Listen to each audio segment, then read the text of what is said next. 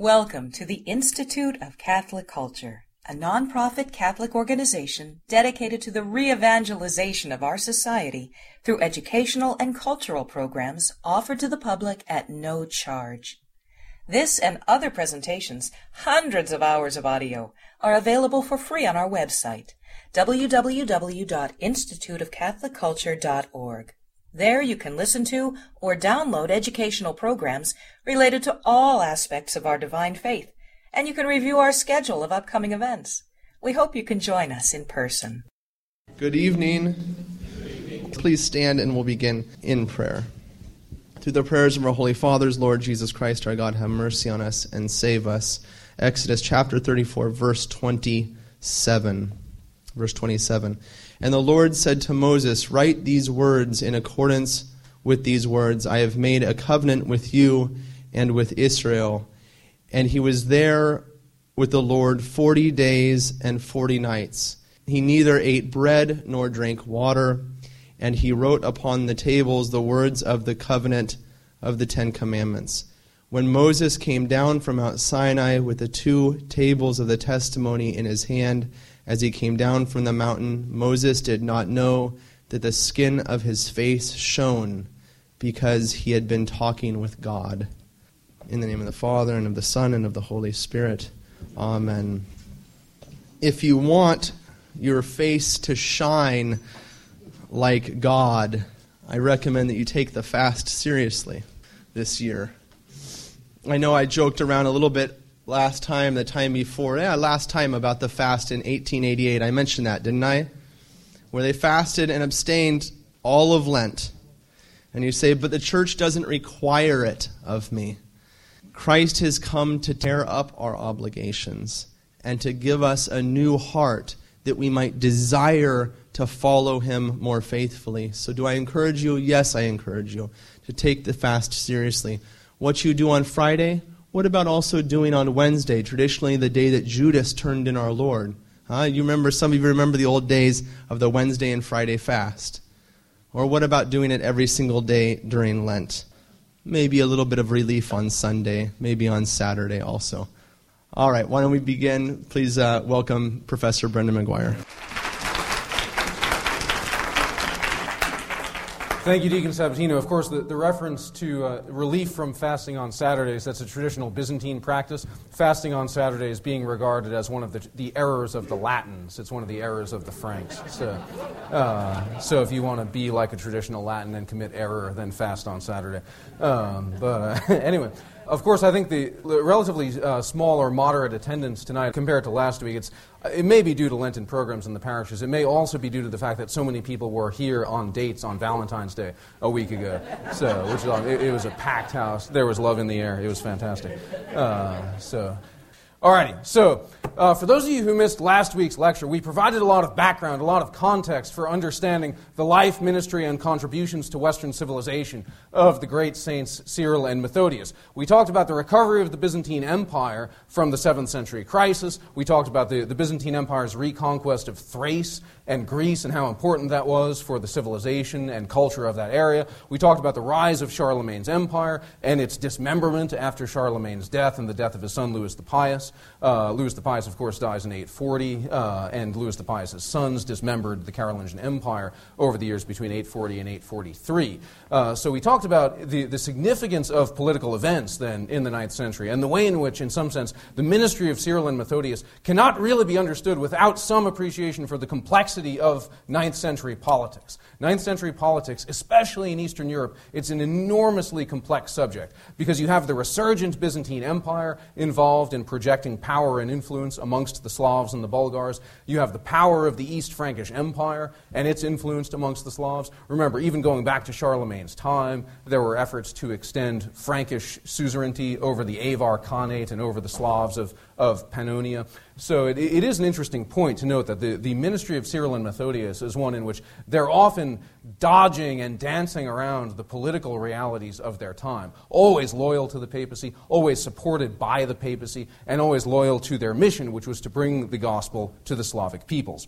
We talked in some detail last time also about the circumstances of the Byzantine court in the reign of Michael III, the famous Michael the Drunkard. Remember, we talked about the fact that Michael III only cared about a few things. He cared about drinking, he cared about chariot racing, he cared about drinking, he cared about his mistress, and he cared about drinking. So 5 things. Okay. So Michael III, very, very interesting character. And of course, the court of Michael III is really interesting because it's a result of the rollicking, riotous, scandalous nature of Michael III's court that, of course, we witnessed the rise of one of the towering figures of 9th century history, which was the Patriarch Photius. Remember, the Byzantine Patriarch Photius rose to his position as Patriarch of Constantinople because of the way in which he took a benign view of Michael III's court in comparison to the view taken by Photius's austere predecessor, Ignatius, and I should say not just predecessor, but also lifelong rival, insofar as Ignatius's deposition in 858 didn't do away with Ignatius, and it didn't do away with the controversy over Photius's appointment. So all of that having been noted, we observed last time how the beginning of Cyril and Methodius' ministry among the Slavs of Great Moravia in 862, it occurs at a time when the papacy and the Patriarchate of Constantinople are, to a certain extent, at odds with one another. They're at each other's throats, not to put too fine a point on it. Photius's rivalry with the Pope in the early 860s, which is Pope Nicholas I, almost cannot be exaggerated. And so it was a golden opportunity for the Patriarch Photius, in the context of his rivalry with the papacy, when Rostislav, the king of Great Moravia, sent a message to Photius asking for missionaries. So why is Rostislav asking Photius for Byzantine missionaries? Well, it's an interesting question. The misconception is that the Moravians were not yet Christian, that the Moravians were ignorant of the gospel, they were pagans, they were worshiping trees or animals or something like that, and they asked for Byzantine missionaries. That's not actually the case. Rostislav and the Moravians had been evangelized at this point for a couple of generations, but the thing is they had been evangelized by Franks. Rostislav himself was a client king, a sort of a puppet king, an ally of the Carolingian Louis the German.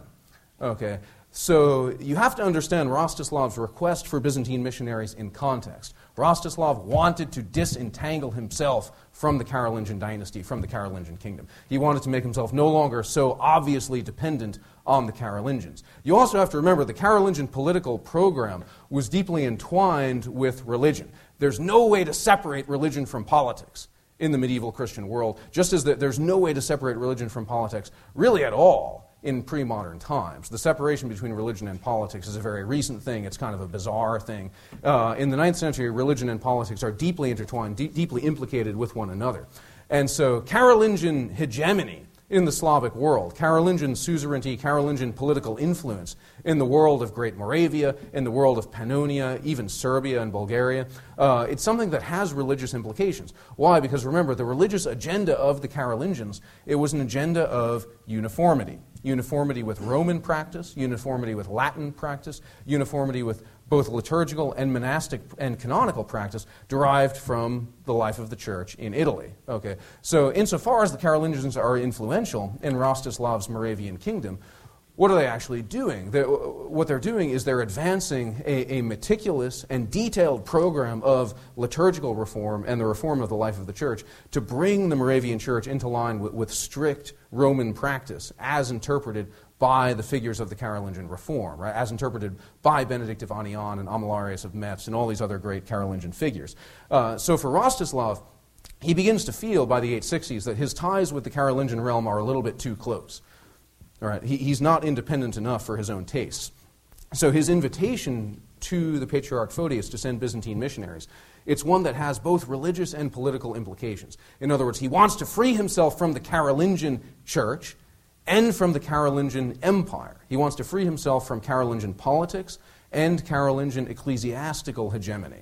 Right? And so, of course, whom does Photius send in 862 to Great Moravia? He sends his big guns. He sends Cyril and Methodius.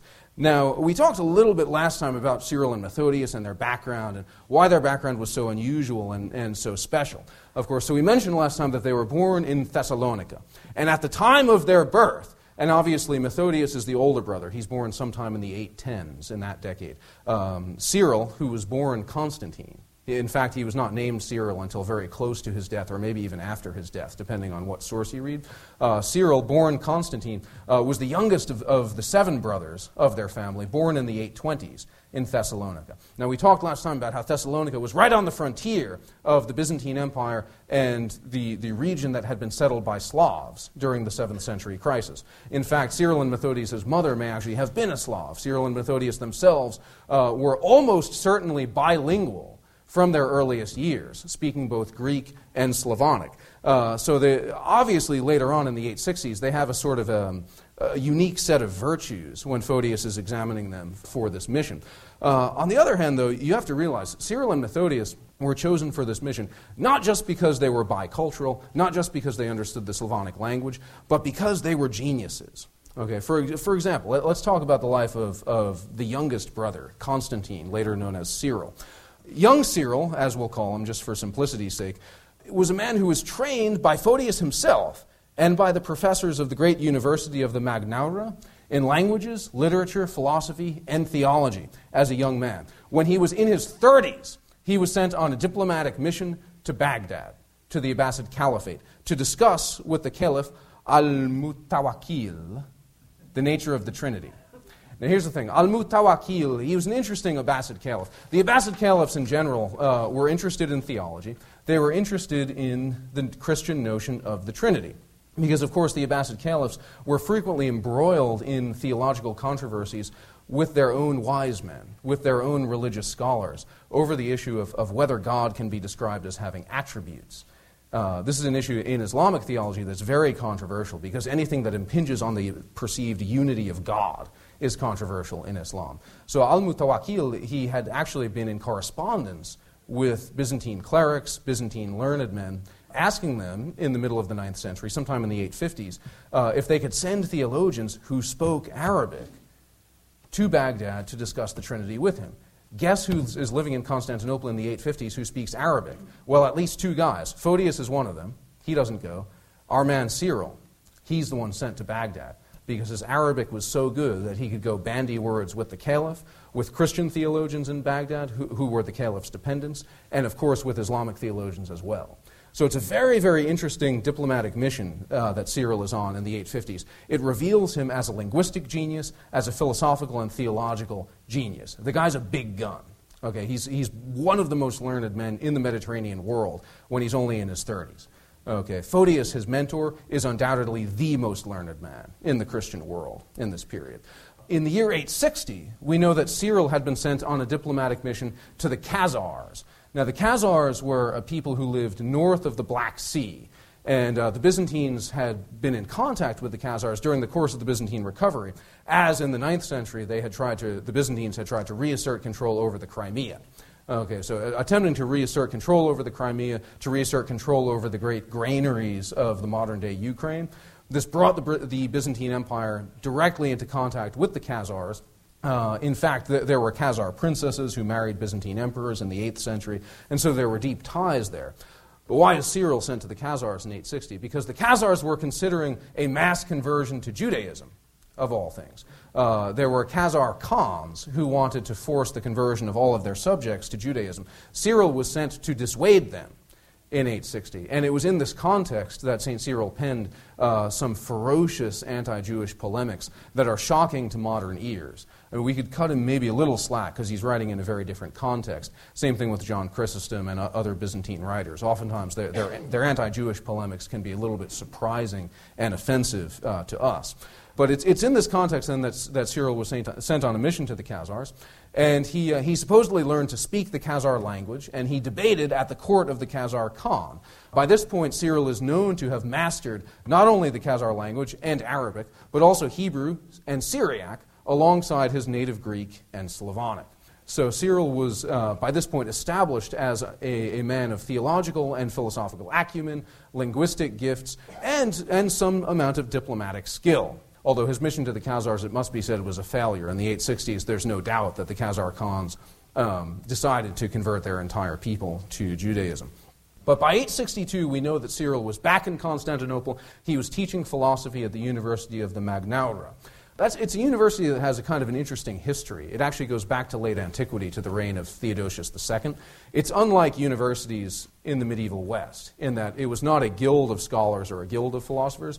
The Byzantine University of the Magnaura was rather a collection of scholars, teachers, rhetors, linguists, etc., who were on imperial salary. They were basically subjects of imperial patronage. And Cyril was, as a protege of Photius, of course, he had his ticket to be a professor of philosophy there at the Magnaura. So it was then, in 862, that Cyril and his older brother Methodius were plucked up by the Patriarch Photius and sent to Great Moravia to bring Byzantine Christianity to the Moravian Slavs. Their approach to it was ingenious, original, and typical of what you might expect of the great geniuses that they were. Now, as far as Methodius' background is concerned, his background is a little bit more obscure. His linguistic and political skills were apparently not quite as great as his brother's. In fact, there are ways in which Methodius' early career was aggrandized in the writings of later medieval authors, because they wanted to make him equal to his brother. Apparently, Methodius had a vocation from an early age. He had become an abbot in Constantinople by the 860s. And although being bilingual, certainly being a native Slavonic speaker like his brother, he doesn't quite have his brother's spectacular record for scholarship. But the two of them are sent together in 862, then, to bring a Byzantine approach to the Christian life, to the liturgy, to monasticism, etc., and spread it amongst the Slavs with the royal patronage of Rostislav of Moravia. Now, their approach to it, as we said, it was ingenious, and it involved, from the outset, something that you might not think of initially as being the kind of foundation of evangelizing a country, but it seems to have been one of the first things that they did, and that is they invented a new alphabet. Because they realized the key to evangelizing the Slavs, right? The way in which we're going to completely drive our Frankish missionary competitors from the field here is to show that our learning is far superior to theirs, and our ability to engage the Slavs where they're at is far better than that of our Frankish competitors. So they invented an alphabet that historians call the Glagolitic alphabet. Right. It was a way of phonetically representing the Slavonic language with symbols that were derived from Latin and Greek letters. This Glagolitic alphabet allowed them to then translate religious texts, to translate the Bible, to translate the liturgy, and for that matter, to translate the civil law code of the Moravian Slavs into written language. Slavonic was a language that had never been written before.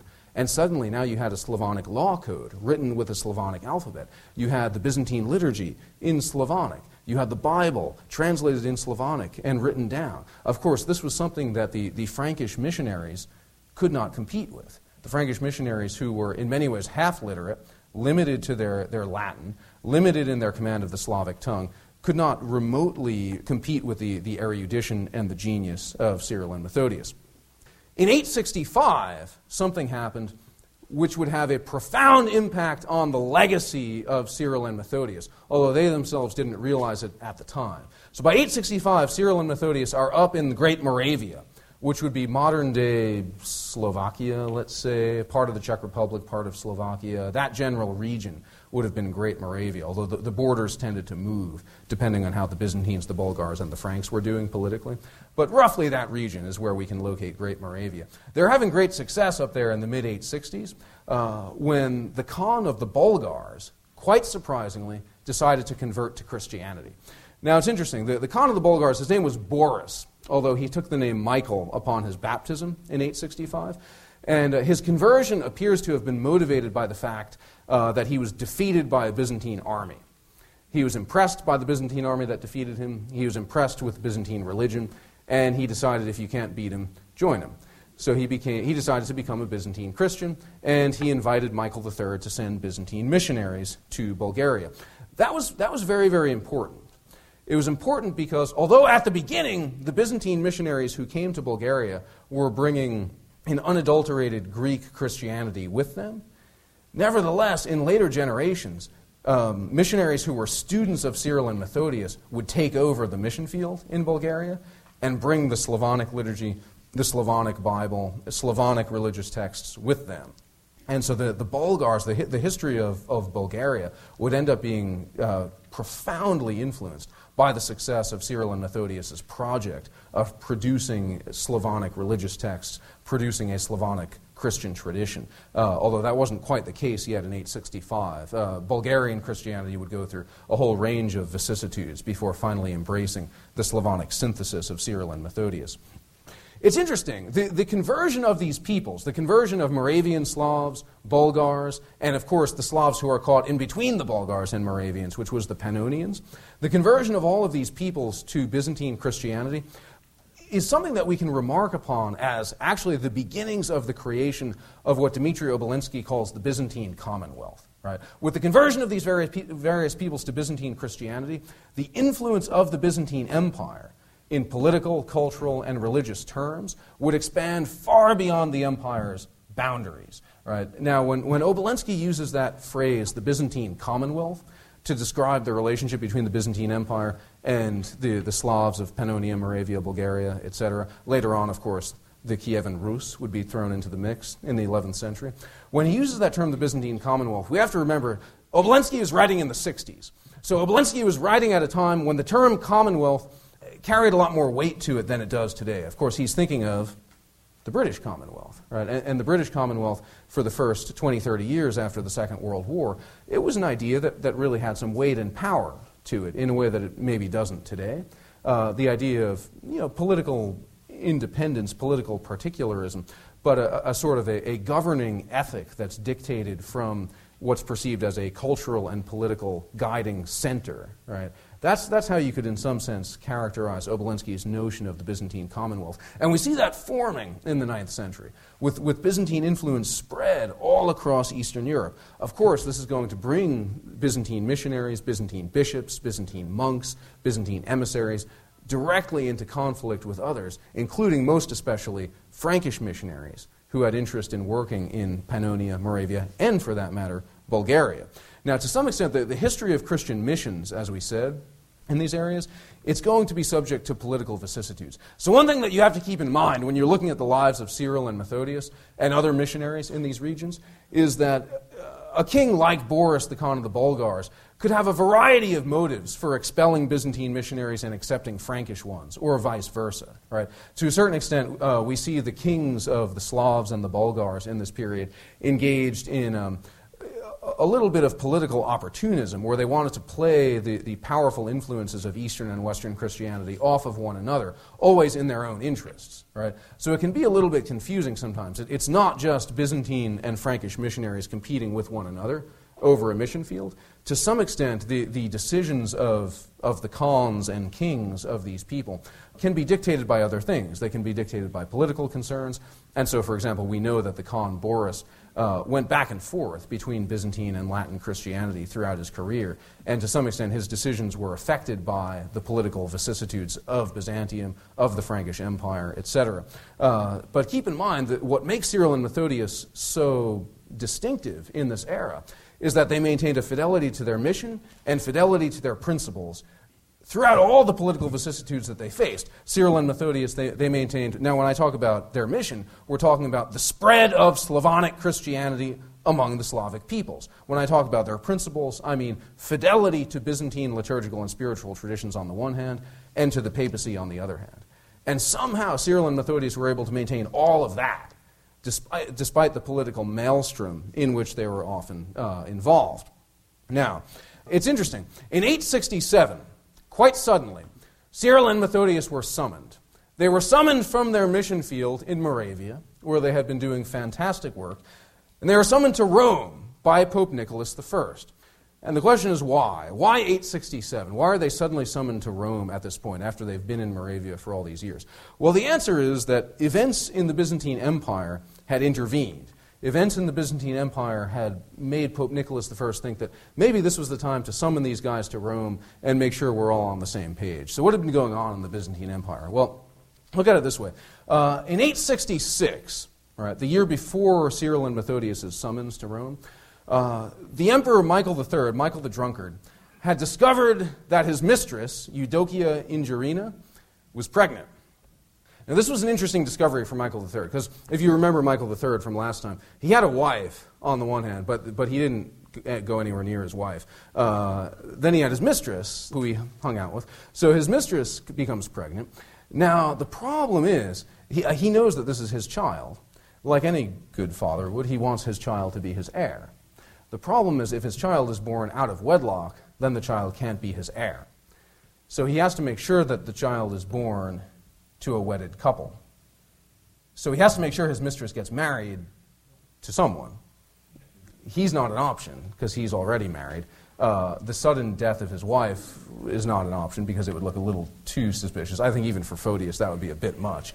And so what is he going to do? Well, remember, Michael III had a lot of drinking buddies. His drinking buddies, they tended to be rough around the edges, half-literate athletes. And one of them was a guy named Basil the Macedonian. Basil the Macedonian was one of his most fun drinking companions. And so Michael III goes to Basil the Macedonian one day, and he says, "Hey, look, dude, I got a problem. Problem is, my girlfriend's pregnant." Basil says, "Hey, congratulations, that's great news. Why is that a problem?" "Well, you see, she needs to be married in order to give birth to this child." Basil says, "Oh, I have a solution for that." Michael III says, No, nothing messy, right? We can't kill my wife. That would just be a little bit too obvious. How about, Basil, since you're a single dude, how about you marry my mistress? And Basil says, "What?" Michael III says, "All right, yeah, how about you marry my mistress?" Basil Macedonian says, "Okay, let me get this straight. You want me to marry your mistress? Like, really marry her?" Michael says, "No, that's not what I mean, you idiot. Just like marry her kind of in name only, right? And then when the baby is born, it'll be legally legitimate." Basil says, "Okay, you don't want me to really marry?" "No, I just want you to like be her legal husband, and then the baby will have a legal father, and then I can appoint the baby Caesar of the Byzantine Empire, and it can be my heir." Got that? Basil says, "Okay, cool. Well, if I'm married to your mistress, then I'm kind of stuck, right?" And Michael III says, "Don't worry, Basil. I'll assign you your own mistress." Basil says, "Oh, who?" Michael III says, "Well, I have a sister. You can have her as your mistress, and you can have my mistress as your wife." Right? Basil says, "All right, that's fair. All right, fine." So Basil the Macedonian officially marries Michael III's mistress, while taking Michael III's sister as his mistress. And now, guess who's kind of out in the cold here? The guy who's really out in the cold, the guy who really loses here, is the guy who was the official Caesar of the Byzantine Empire, which was Michael III's uncle Bardas. You guys remember Bardas from last time, right? He's the guy who seduced his daughter-in-law, was refused communion. Right, but Bardas is the guy who's basically responsible in some sense for the rise of Photius. Michael III realizes, I'll have to get rid of Bardas, because I don't want Bardas to be my heir now. So he tells Basil the Macedonian, "Hey, why don't you go kill Bardas?" Basil says, "Okay." So he does it. So we lose Bardas then. No more Bardas in 866. And for the most part, though, the court of Michael III, aside from these little complications, life went on as normal, right? Plus ça change, plus c'est la même chose. It's all the same, wild, rollicking fun, parties every night. In fact, this caused such a drain on the imperial treasury of the Byzantine Empire. Remember, this is the treasury that had been built up by Nicephorus I at the beginning of the 9th century, to the point where they had millions of gold numismata lying around and didn't know what to do with them. Now, in the reign of Michael III, his spending has gotten so out of control, just spending on his own personal amusements, that he was forced to take every golden ornament that he could find in the various imperial palaces, melt them down to mint coins with them. All right, things are getting a little bit dicey. We're down into the 6 figures in terms of number of numismata in the treasury. Now, it still sounds like a lot if you keep in mind a numismata is like $200. So if there's 100,000 numismata, that's still a decent amount of money, but not a decent amount of money for running an empire with. Right? And especially if it's all going out the window to pay for your partying and to pay for gifts to your various companions, and etc. So the wild craziness of the court here sort of continues. And in the meantime, if you think, who's really in a dicey situation here? Bardas is dead. The child to be born, who's due sometime in 867, this child is going to be Michael III's heir. Right? So who's really in a dangerous position? Basil the Macedonian, right? Yeah, Basil the Macedonian is in a really dangerous position as the official father of this child. So, of course, what happens? In the meantime, Photius gets very, very frustrated himself in 867. Things start to go downhill in 867. First of all, Boris, the Bulgar Khan, he made one of his first conversions in 867, where he decided to convert from Byzantine to Frankish Christianity.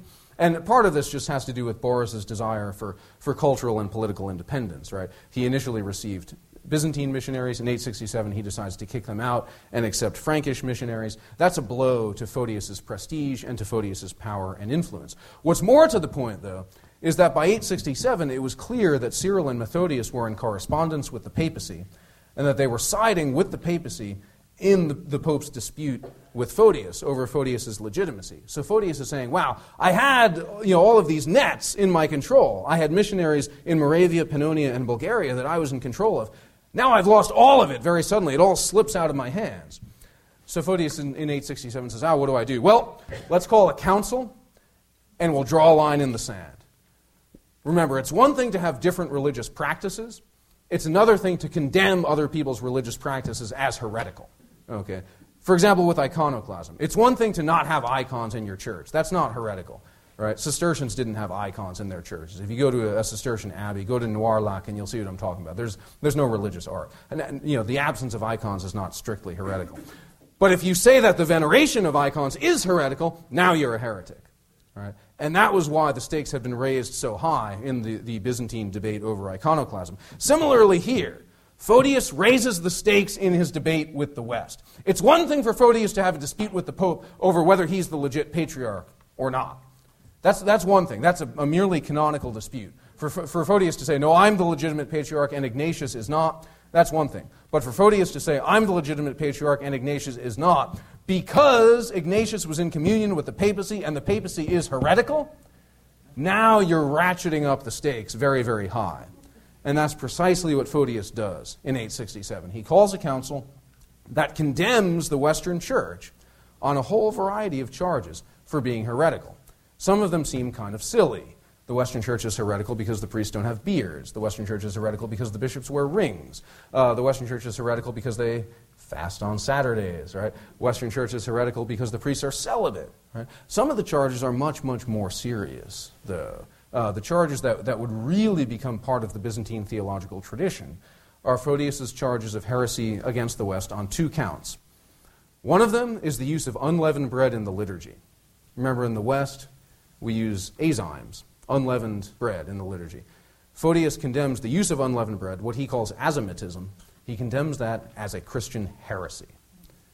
Furthermore, what was becoming increasingly common in the Western Church, especially in Carolingian lands in the 9th century, was the addition of the phrase to the creed that denoted the fact that the Holy Spirit proceeds from the Son as well as the Father.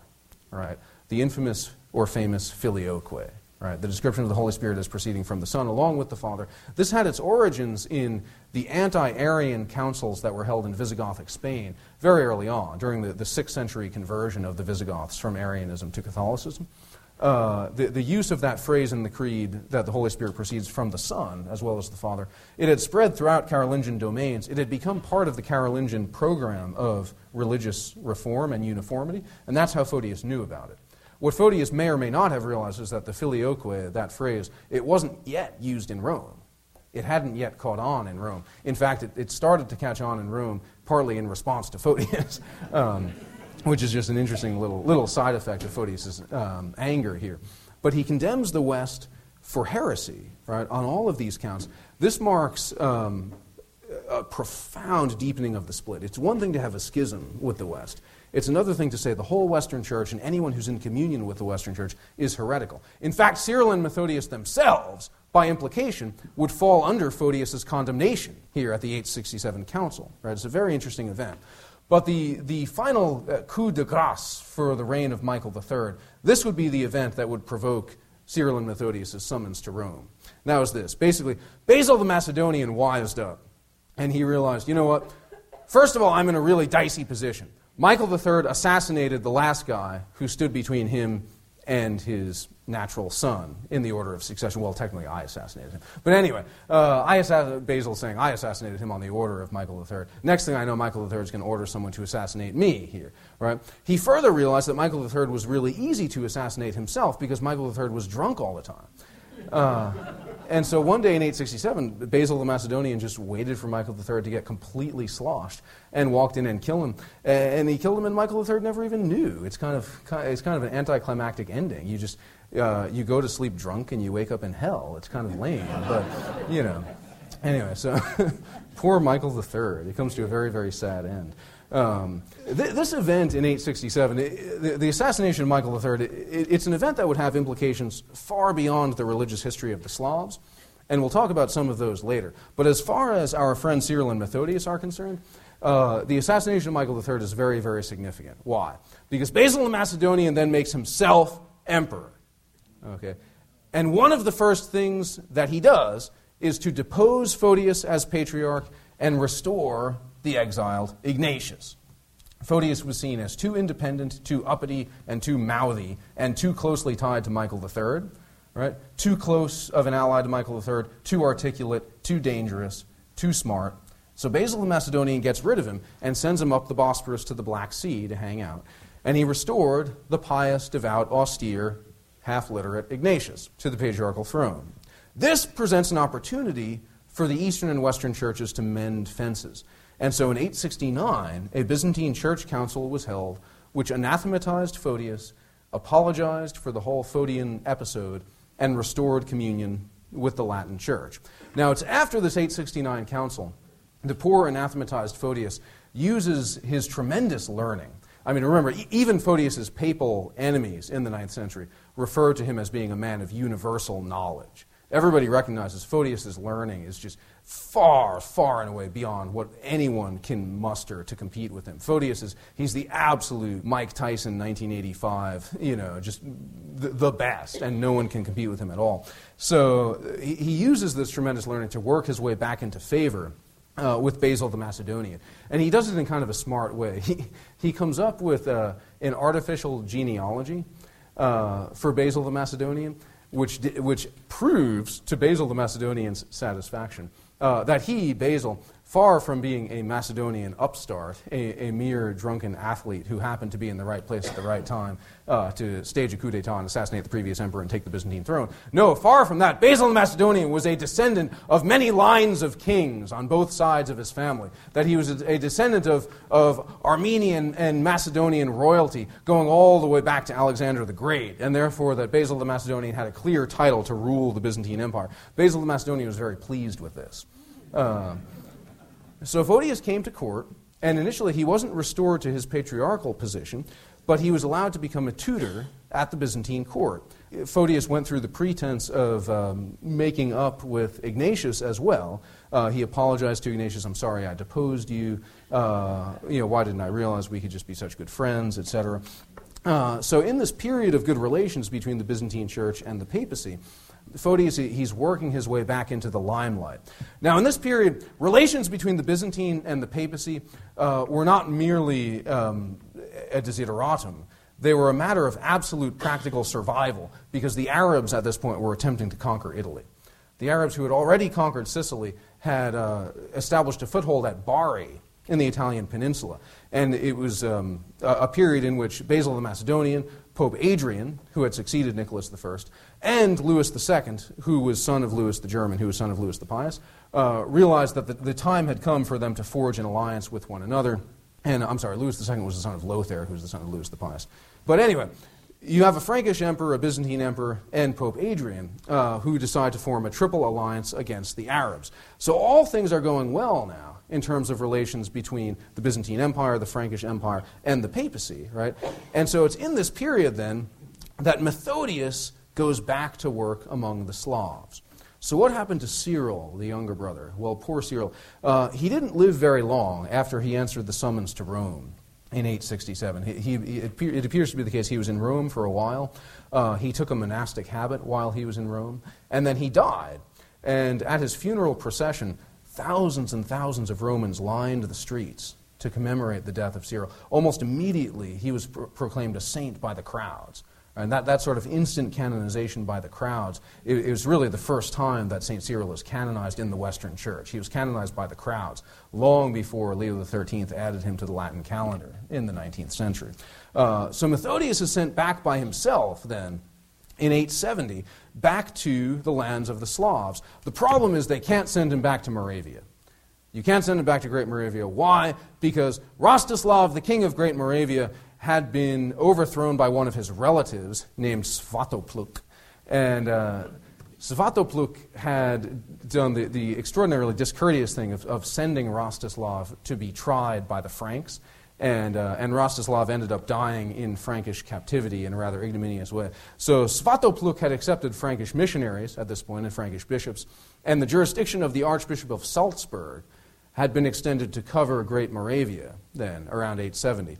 So where is Methodius sent? Methodius is sent by the papacy to Pannonia, right? And it was in Pannonia where he found allies and where he was welcomed. And he continued his work of spreading the Slavonic liturgy among the Slavs. He was steadfastly supported by the papacy in this period, but the papacy had to kind of assist Methodius in dancing around the political hopscotch board of that area. Right? The papacy certainly wouldn't have wanted to send Methodius into a dicey situation in Frankish-controlled territory, or in territory that was allied with the Franks. So Methodius is doing his work in the 870s in Pannonia at first. The death of some of his important Pannonian allies in the 870s, though, luckily coincided with Svatopluk's expulsion of the Frankish missionaries.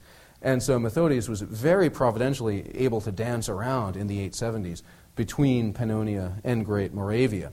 In 879, momentous events took place in the Byzantine Church that would have an impact on Methodius' mission, which was that Photius was, interestingly enough, reappointed Archbishop of Constantinople because Ignatius, the guy that he had usurped the patriarchal throne from, finally died. And when Ignatius died, the Emperor Basil the Macedonian wrote to the popes, and he just said, look, Pope Adrian and his successor John VIII, there's really only one guy that everybody wants to be Patriarch of Constantinople, and that's the learned, witty gentleman Photius. So can we reappoint him Patriarch of Constantinople? So Pope John VIII had written back in 879, and he said, all right, Photius can be reappointed Patriarch of Constantinople on a couple of conditions. Number one, he has to apologize for usurping the patriarchal throne in the first place. Number two, he has to apologize for saying that the Western Church is heretical. Photius got this message, and he then announced, the Pope agrees that I can become patriarch again. Hooray. Photius actually took the precaution of deleting these two conditions from the Greek version of the proclamation as it was read in Hagia Sophia in 879, and he was proclaimed again Patriarch of Constantinople. And this begins an epoch in Photius' reign and in the history of the Byzantine Church that was hotly debated for many decades. Scholars for a long time thought that this was the beginning of what they called the Second Photian Schism. Right, where Photius, because of his refusal to submit to Pope John VIII's conditions, it was inferred that he would have been excommunicated again, that the Byzantine and Latin churches would have been separated from one another again for a period here. That was then traced down, towards the end of the 9th century. The meticulous scholarship of Dvornik and Chadwick in the 20th century pretty much revealed that this isn't the case. There really is no Second Photian Schism. It appears to be the case that John VIII was bothered by Photius' behavior, but he chose not to renew the schism. He chose not to excommunicate Photius. So it's interesting. In this period, then, the Byzantine and Latin churches are finally, although uncomfortably, reunited, and Methodius' mission in Moravia continued. Now, when Methodius dies, and his death can be placed somewhere around 885 or so, it's then that the real impact of Cyril and Methodius on history becomes apparent. Because during the course of Methodius' life, upwards of 3,000 students had been trained to write in the Glagolitic alphabet.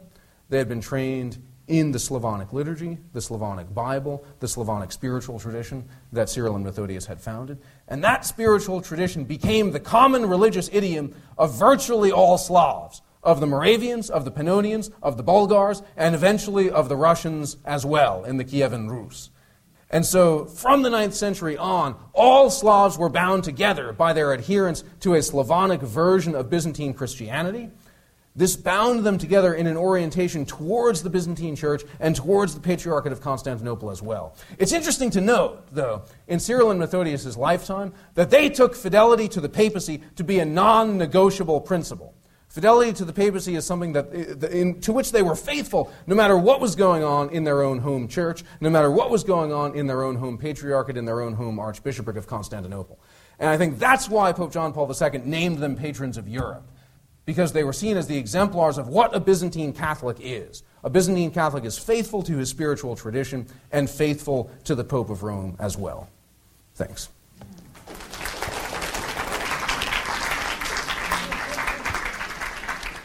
Thank you very much, Dr. McGuire. Okay, our questions, yes, Emily. Okay, so you said that the people in the Byzantine Empire and the Byzantine Church kept in contact and together with the papacy and whatnot, but just practically in ancient times, how did they do that? I mean, they did, but how did they do that? They write letters? Like, what happened?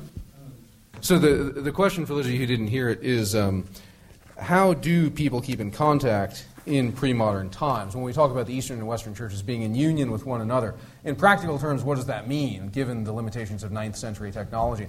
And it is a really, really good question, because sometimes it was ambiguous. You know, the hilarious story I always like to tell is the story from the run-up to the First Crusade, when Alexius Komnenos was in correspondence with Pope Urban II about raising an army of Western Knights to go on the First Crusade. And at that point, Alexius Komnenos and Pope Urban II could not figure out whether there was a schism or not between the Byzantine and Latin churches. There was all kinds of correspondence back and forth. Is there a schism? I don't know. Is there a schism? I don't know. The Pope says, well, do you guys commemorate me in the liturgy? Alexius says, I don't know. Let me find out. He checks, and then he writes back, yeah, it turns out we actually don't. Does that mean there's a schism? I don't know. You know, nobody can really tell. Of course, commemoration of the popes in the Byzantine liturgy had gone away in the time of Michael Cerularius in the middle of the 11th century. But then after the death of Cerularius, it wasn't clear what that meant. Does it mean that there's some kind of schism or what? It's not at all clear until matters come to a head. If the Pope says, do this, or you're not the legitimate patriarch, and the guy says, no, screw you, that's when you have a clear schism. And so I think the assumption in the 9th century is that the Pope is commemorated on the diptychs in the anaphora of the liturgy, of the Byzantine liturgy. And so when a pope died and a new pope was elected or appointed, notification would come to Constantinople, they'd be aware of it, and you'd have a new papal name read from the diptychs. At various times, though, the names of the popes were not read from the diptychs, and it could be for a variety of different reasons. It didn't necessarily imply a schism. Sometimes it was just that that particular patriarch was mad at the Pope about something, and so that they would take his name out of the liturgy. And but generally speaking, though, the correspondence, the epistolary correspondence across the Mediterranean, it was much more active than what you might imagine. You might be thinking 9th century, my gosh, did anyone communicate with anyone outside of a 30-foot radius? And the answer is really, really surprising. There was very, very active correspondence, not only from one end of the Mediterranean to another and from Western Europe into the Byzantine world, but even, of course, between the Christian and Islamic worlds, between the Christian world and the world of the Khazars, for example, and between the Islamic world and the Chinese. It was a time of wide correspondence, and it was correspondence that was so wide, it really it blows one away when we're used to relying on modern technology to communicate. In the age long before there was anything that we would call technology, except like ships, like flotation, water displacement, like really serious kind of technology. Aside from very small ships, communication was difficult. But it's remarkable the lengths to which people would go to communicate in long distances. When Photius was exiled on the Black Sea, for example, in that period of his life, Photius wrote indefatigably to his allies and to his friends to try to marshal a party in support of his return to the patriarchal throne. So that would be, I think it would surprise us the extent to which people did correspond by letter. So how did the Slavs in Pannonia and Moravia, and I guess modern-day Poland, how did they end up in the Latin Church? That's a very good question. The Slavs in Poland have a totally different history, which is how they ended up in the Latin Church, basically. What you have is the importation of Latin Christianity into the eastern reaches of the Carolingian Empire. Okay, and that's where Poles would have first come into contact with it. And then the sort of East Frankish hold, or what we would call the German hold over modern-day Poland, geographically speaking, it was confirmed in the Middle Ages by the success of the Teutonic Knights and by the success of Saxon kings in expanding their power in that region of modern-day Poland. So those Slavs, that is to say Poles, have kind of a Latin history going back to, in some sense, Carolingian times, but it's a religious history that was confirmed and strengthened by the era of the Crusades, by the Teutonic Knights, by Saxony, and then Prussia and things like that. The history, as far as Moravia and Bohemia is concerned, is a little bit more complicated because that area becomes sort of a membrane that separates Latin Slavs from Byzantine Slavs. Many Bohemian and Moravian Slavs to this day are Byzantine in their heritage. Of course, the Ruthenians are Byzantine. I know they don't like the term Ruthenian, but for lack of a better term, you're talking about Byzantines who come from that region of what would have been part of Great Moravia and Pannonia.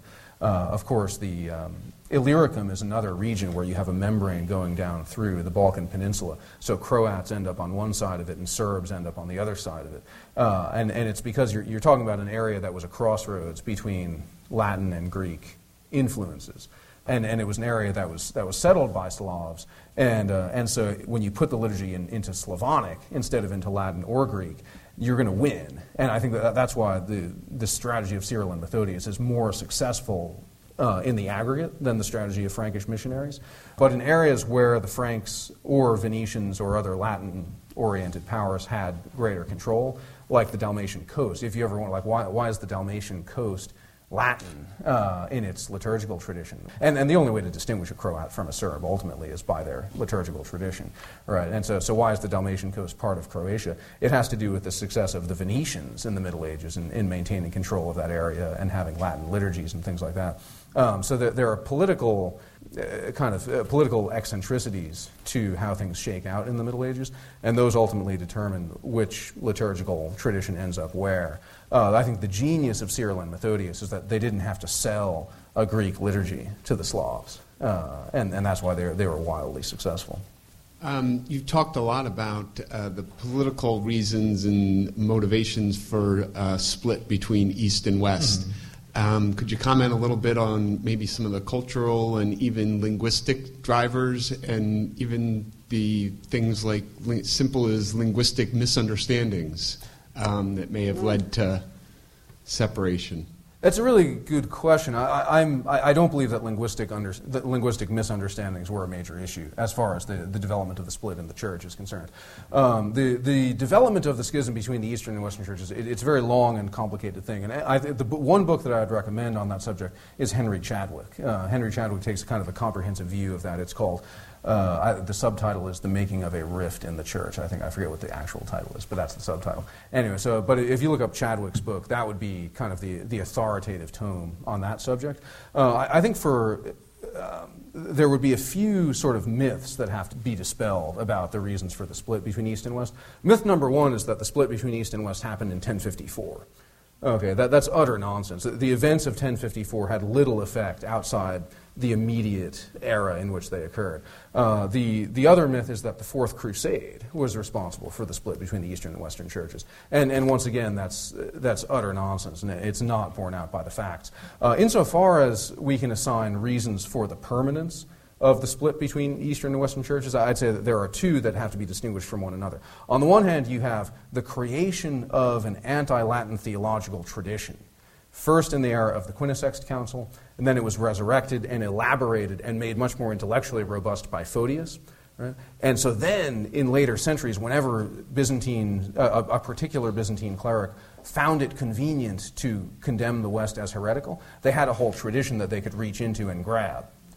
Okay, and so that anti-Latin tradition, although it wasn't the guiding ideology of the Byzantine Church, on a continuous basis from that point on, but it could be resurrected when convenient.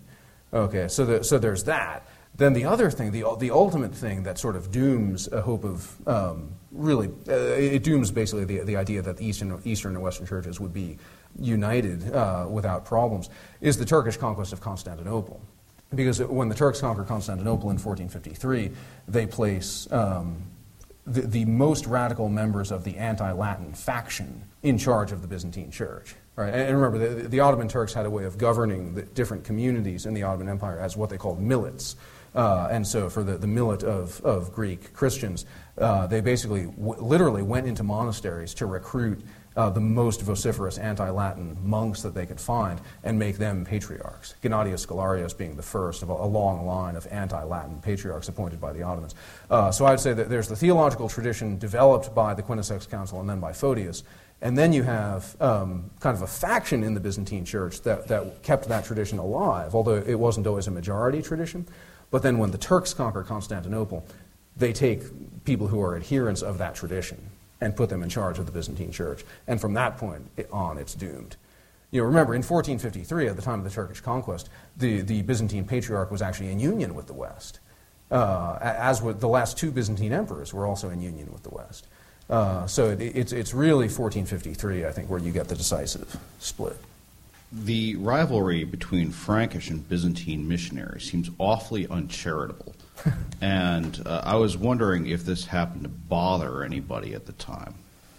That's a good question. It's an interesting way of looking at it. I think as far as Christian charity was concerned, I think charity is rooted, first of all, in fidelity to the truth. And this is why oftentimes Christians can have disputes with one another that seem at first blush to be uncharitable. But if you talk to the participants, they say, no, I'm being charitable because I'm being truthful here.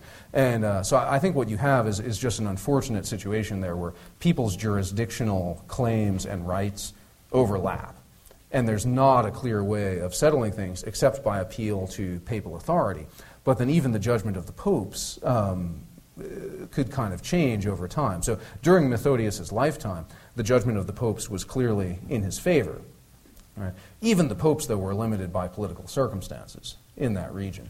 And that was, to a certain extent, where the uncharity came from.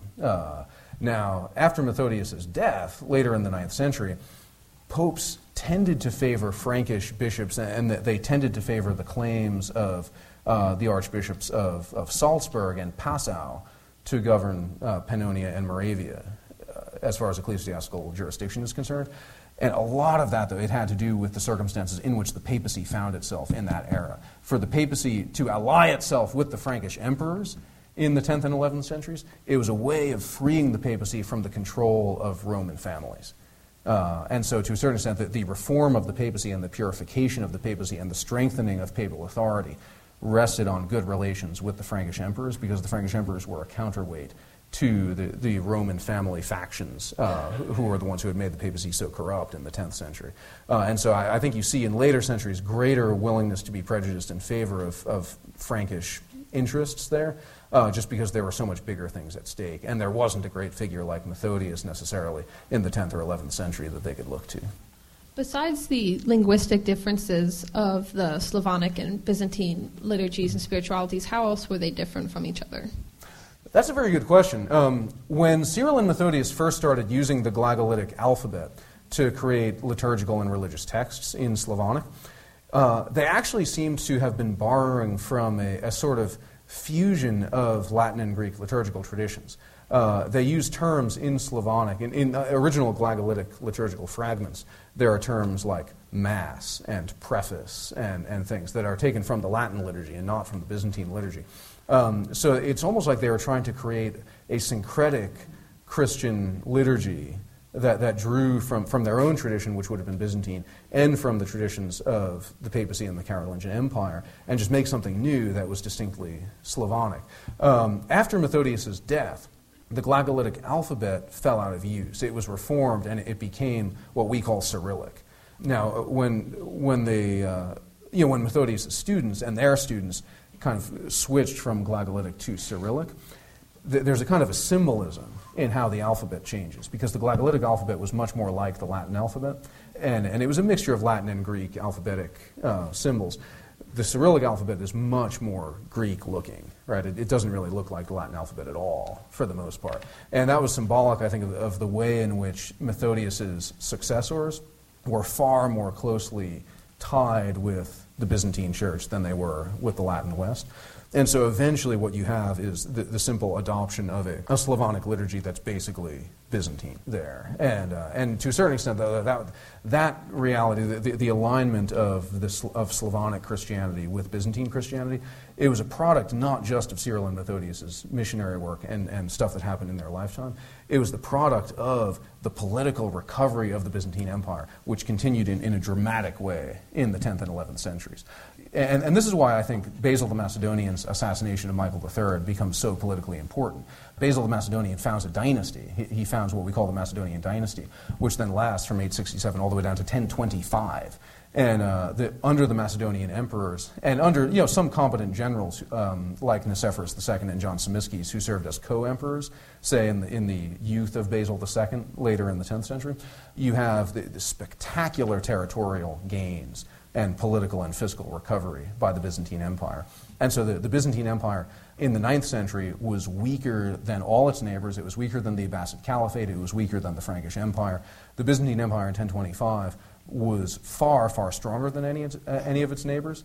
Neither the Abbasid Caliphate nor the Frankish Empire survived in a recognizable form by 1025, as the Seljuk Turks had taken over the Abbasid lands, and of course the Frankish Empire had been through all sorts of transformations by 1025. So. Thank you very much, Dr. McGuire. We hope you enjoyed this presentation from the Institute of Catholic Culture. If you'd like to learn more about the mission of the Institute and how you may become a part of this important work, please visit our website at www.instituteofcatholicculture.org or call us at 540-635-7155.